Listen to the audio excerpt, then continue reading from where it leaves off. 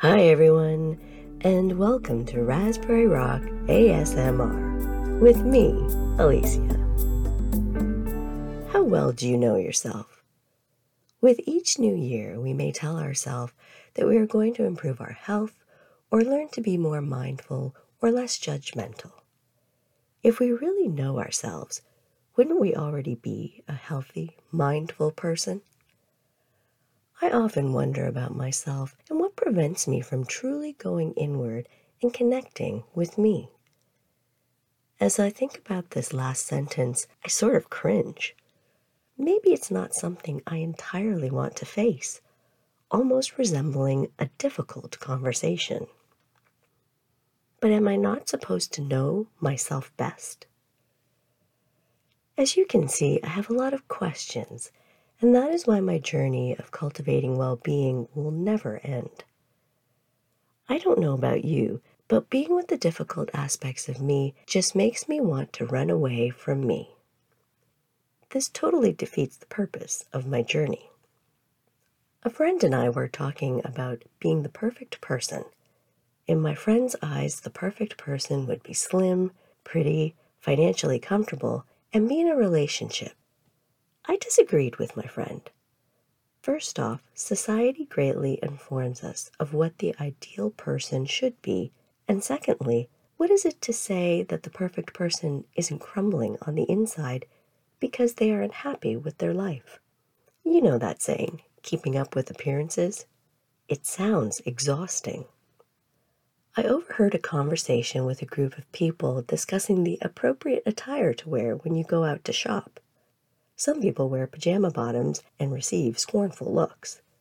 But is there anything wrong with this type of dress? Who deems it unacceptable? The argument was that if you are comfortable and fully clothed, then why couldn't you wear pajama bottoms to the store? Unpleasant for some and pleasant for others.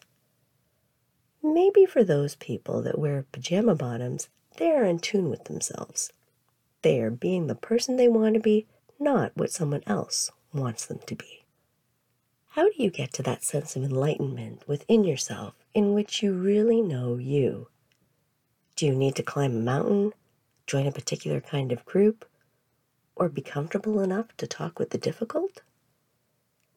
There doesn't seem to be any one right answer, but rather a multitude of offerings available to us based on our personal preferences. What steps are you willing to take to cultivate a sense of lifelong well-being? Just like no one is perfect, the practice of well-being encourages us to be better, but not necessarily completely fix the unease. For example, the practice of mindfulness does not aim for perfection, but rather better lets us cope and face those feelings, sensations, and emotions that emerge out of various techniques. Getting to know you should be taken in small steps to avoid feeling overwhelmed, which can potentially lead to more unease and imbalance. I'm reminded of a conversation I had last week about Spain's Camino de Santiago, a pilgrimage walk that treks over the plains and hills of particular areas of Spain. National Geographic describes it as a network of trails that pilgrims have traversed for more than 1,000 years. The route is speckled with religious and historic sites that depict centuries of European architecture. Walking routes can be as short as 2 days to as long as 35 days, possibly even more. For some who seek out this walk, it is a spiritual journey. A colleague of mine was sharing their experience. The people that were met along the way, the various countries they came from, the friendships that were formed, the different reasons each person had for making the trip. My colleague met 2 people on the trail who only had 2 weeks vacation a year. Determined to cover all 500 miles, each year they would come back to the trail and pick up where they left off. Small steps rather than being overwhelmed. From all that I heard from my colleague, it sounded deeply personal. It seemed like an open willingness to let go of daily routines and your creature comforts. My colleague carried a bag of contents with a total weight of 11 pounds. They got blisters on their feet, they stayed in hostels, and has since been back 3 times. They had gone with another companion one year and realized it wasn't the same feeling or experience, as he was concerned about the other person feeling exhausted, irritated with the long hikes each day, and they even forgoed staying in hostels as their companion preferred hotels. Those times that were traveled solo were times to learn a great deal about themselves. The Camino walk certainly intrigues me and is an adventure I would love to undertake by myself. Yet, I am hesitant. Am I ready to learn about me for an extended period of time? Truth be told, will I ever be ready? Take small steps rather than being overwhelmed. Getting to know you isn't simply looking in the mirror and seeing your image. There have been times when I've looked in the mirror and wondered, who is this person staring back at me? As the days, years, and decades have passed by, there have been so many life occurrences. School, university, jobs, births, deaths, ups and downs. It is so easy to live life but not recognize the person I have become. Major events in life can shape you into the person you are today.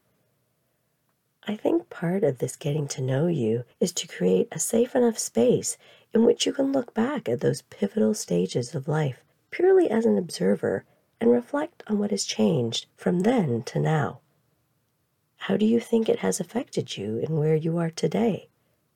How have these occurrences shaped you? A lot of those provoking questions that I don't necessarily want to ask myself.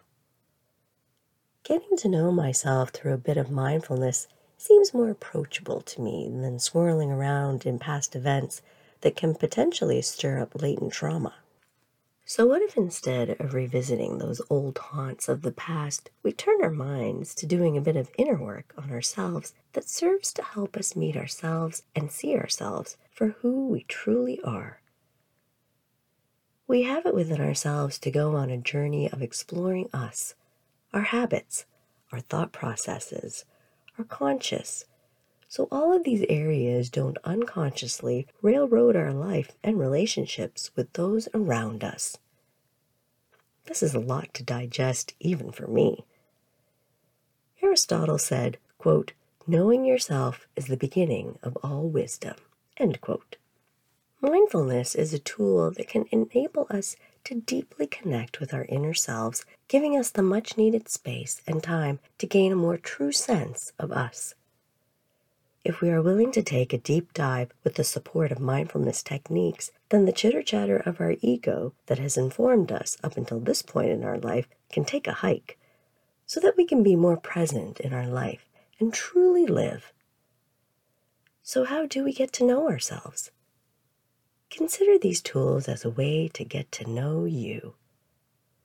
Our minds are like a zip line of thoughts, passing through our heads at a fast and furious pace. Stop. Breathe. Step back. Not literally, but imagine yourself inside your head watching these thoughts whiz by. Be the observer. Notice what you notice, sensations, reactions, feelings. Now, let them go. Remember, you are the observer. There is no need to get caught up in it. As I have become more accustomed to practicing this exercise, I can name feelings. I can call my ego out and stop it in its tracks, minimizing its power, its self-talk habits, and the spiderweb of drama it likes to weave, making me feel less than. I choose not to react, but observe, name what it is arising within me, and breathe. During my winter break at the cabin, we built a huge snowman. I haven't done that for years.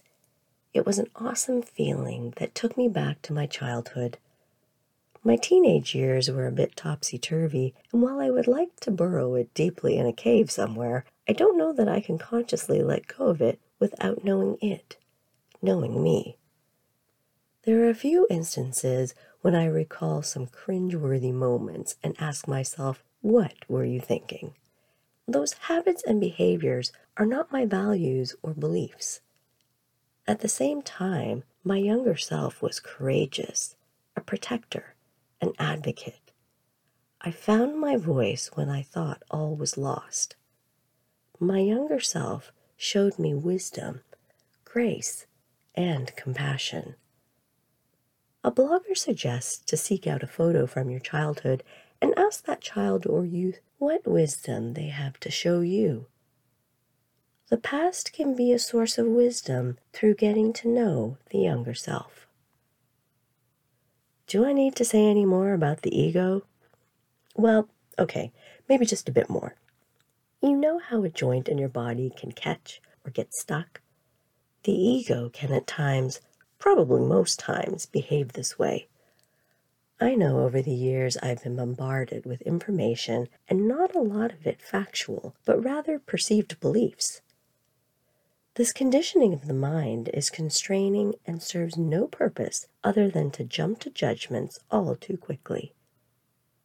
Unravel those blind spots by checking your assumptions, realizing how and why you get stuck. Don't shame or blame yourself. Do be self-compassionate and patient. It took how many years for us to get this way? Be honest. Be authentic. Be ready for truths. Getting to know yourself should be liberating. Let it be a newfound adventure that honors your spirit. Wishing you a wonderful rest of the week, my friends.